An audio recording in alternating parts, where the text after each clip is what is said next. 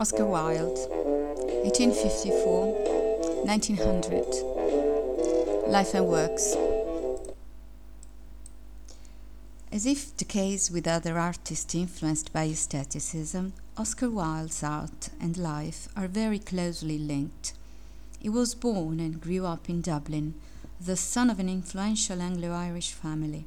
His father was a famous doctor, and his mother was a translator and a nationalist poet. After graduating in classical studies at Trinity College, Dublin, Wilde won a scholarship to Magdalen College, Oxford, where he became familiar with the aesthetic world of Walter Pater and John Ruskin. After traveling in Italy and Greece, he settled in London and became a popular and eccentric dandy who charmed everybody with his wit and brilliant conversation.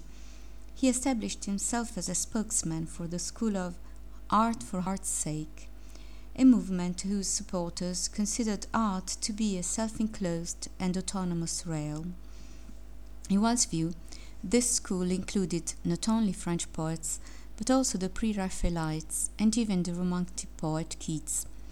In 1882, he gave a lecture tour in America, famously saying on his arrival in New York, "I have nothing to declare but my genius." He then spent several months in Paris, where he met Mallarmé, Verlaine, Hugo, Zola, and Balzac. The previous year, he had published his first volume of poems. These were followed in 1891 by the essay The Soul of Man Under Socialism, the collection Lord Arthur Civil's Crime and Other Stories, and his famous novel The Picture of Dorian Gray. The climax of his success, however, were his witty comedies, which were staged from 1892 to 1895. These included Lady Windermere's Fan, A Woman of No Importance, An Ideal Husband, and the Importance of Being Earnest.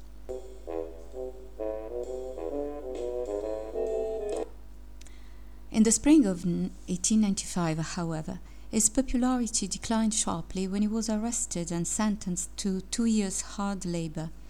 Wilde had been married for several years to Constance Lloyd, with whom he had 2 children, when the Marquis of Queensberry accused him of having a homosexual relationship with his son, the handsome young poet, Lord Alfred Douglas. His accusations proved correct. A scandal ensued, and Wilde was convicted for homosexual acts, which at that time was a serious criminal offense. He spent 2 years in prison, during which time he wrote the poem The Ballad of Reading Gaol, 1898, and his prose confession, De Profundis, 1905. After his release in 1897, Wilde emigrated to France, where he lived in poverty and obscurity under an assumed name. He was buried in Paris in the same cemetery as the poet Charles Baudelaire, who had had a profound influence on his life and works.